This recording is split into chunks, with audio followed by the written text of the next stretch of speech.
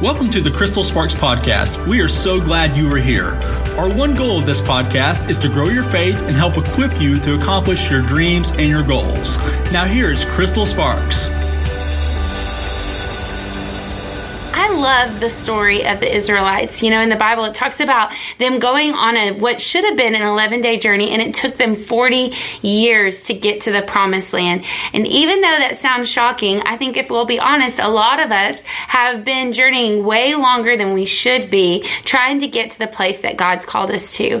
And, you know, I think there's different things and different reasons why they went on that journey. But I want to look at 4 different reasons why I think that it took them longer than what it should have, and why it takes us longer than it should to get to where God's called us to. You know, the first thing that we see the Israelites doing is complaining.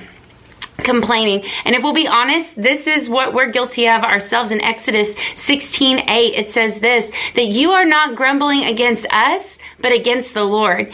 In other words, God takes it personally when we start complaining. No matter if we're complaining about our car, our jobs, our coworker, our spouse, or maybe just a situation that we find ourselves in, God doesn't take it that we're complaining about that, but He takes complaining personally, that you're complaining against Him. In 1 Thessalonians 5:18, it says, give thanks in all circumstances, for this is the will of God for you.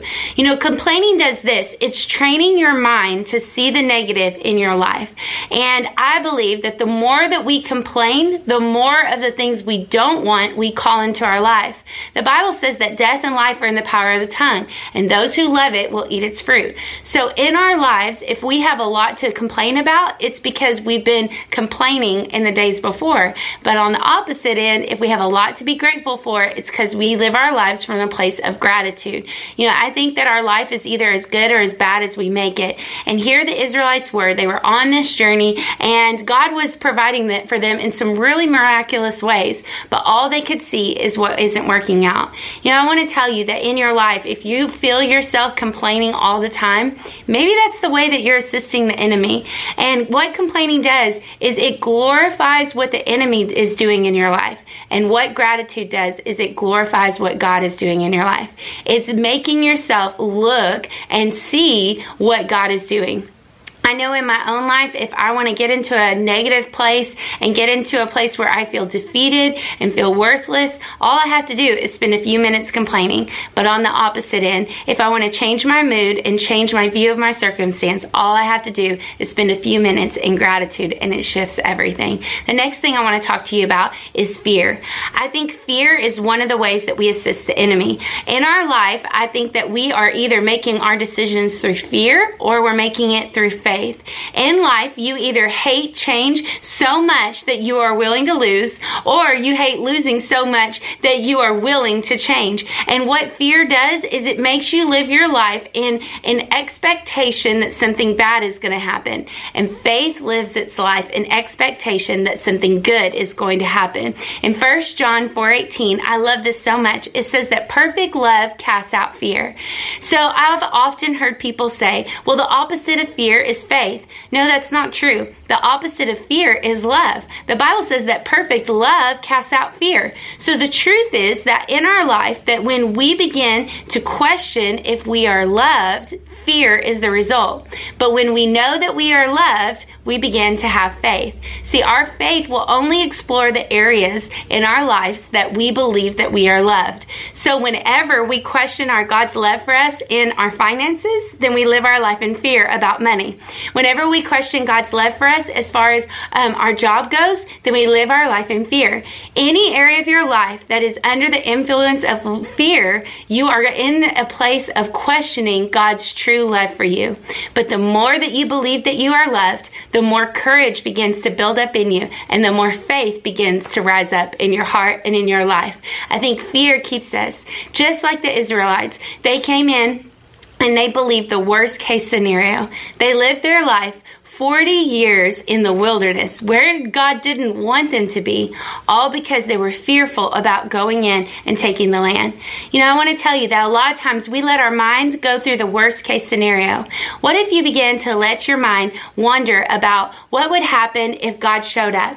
What would happen if this business turned around? What would happen if all of a sudden all my debt was paid? What would happen if my book did get published? What would happen? See, that is the way faith thinks. Faith believes and expects something good going to happen. Ephesians 3:20, that God can do exceedingly abundantly, above all we could ever ask, think, or imagine. But fear has one objective, and that is to keep you where you've always been. It doesn't want you to explore new horizons, and it doesn't want you to go new places.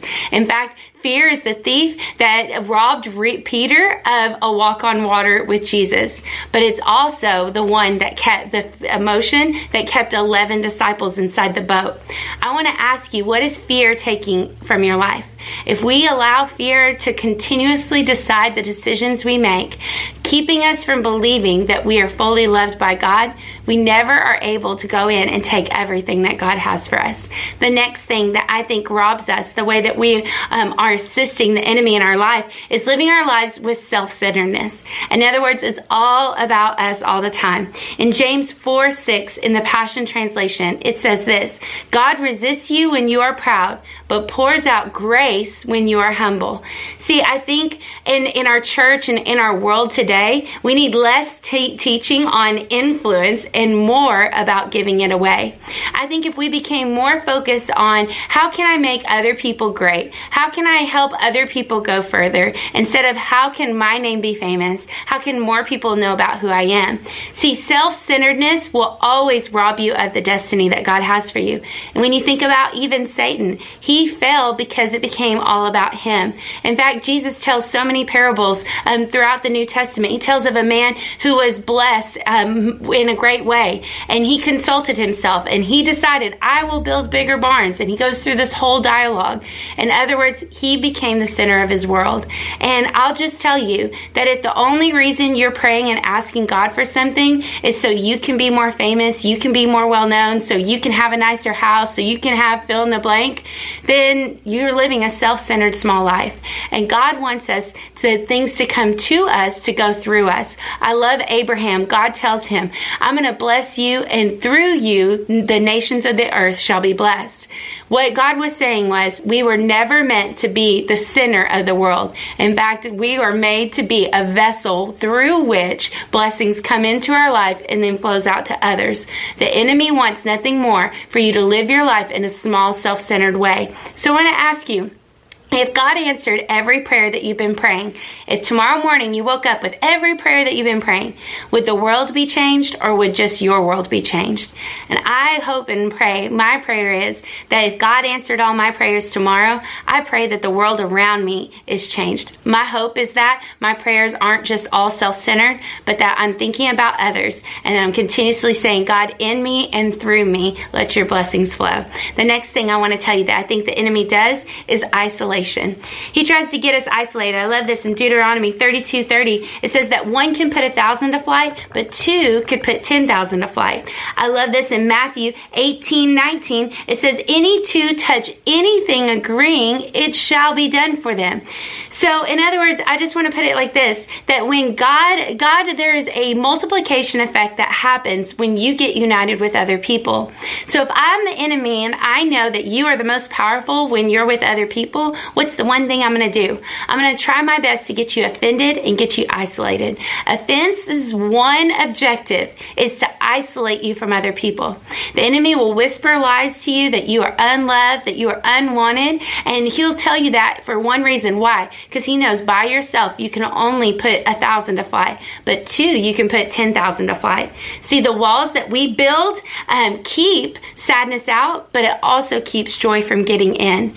And a lot of times I've found in life that the areas where I built walls up and trying to keep the hurt out, trying to keep myself protected, what it also did is it kept the joy in all the good things that God had for me. And in turn, it doesn't let me influence and impact the world around me. I want to tell you that God has a big plan for you, but you're never going to get there if you keep complaining, You let fear make the decisions. You live your life in a self-centered way, and you continue to isolate yourself. It's time to stop assisting the devil and start getting on the side with Jesus and go in and take everything that he's promised us. So, hey, I hope you got something out of that. Hey, I've got a really awesome email list, and I've got an incredible study on Genesis that I am finishing up right now, and it is hopefully going to go to print soon. And if you want to be the first to know about it, you want to be on my email list, and you find out about different events I'm doing, different courses I have, all the things that are available, and that link is down below in the show notes. And so, hey, with all that said, will you do me a favor? Share this with your friends and family. Take a screenshot, share it on your Instagram or maybe on your Facebook, and I'd love to see that this podcast is reaching so many people. Truly, from the bottom of my heart, thank you so much. Every share means so much, and it's so amazing to hear how people are finding out about this. So, hey, with all that said, let's do something awesome for God this week.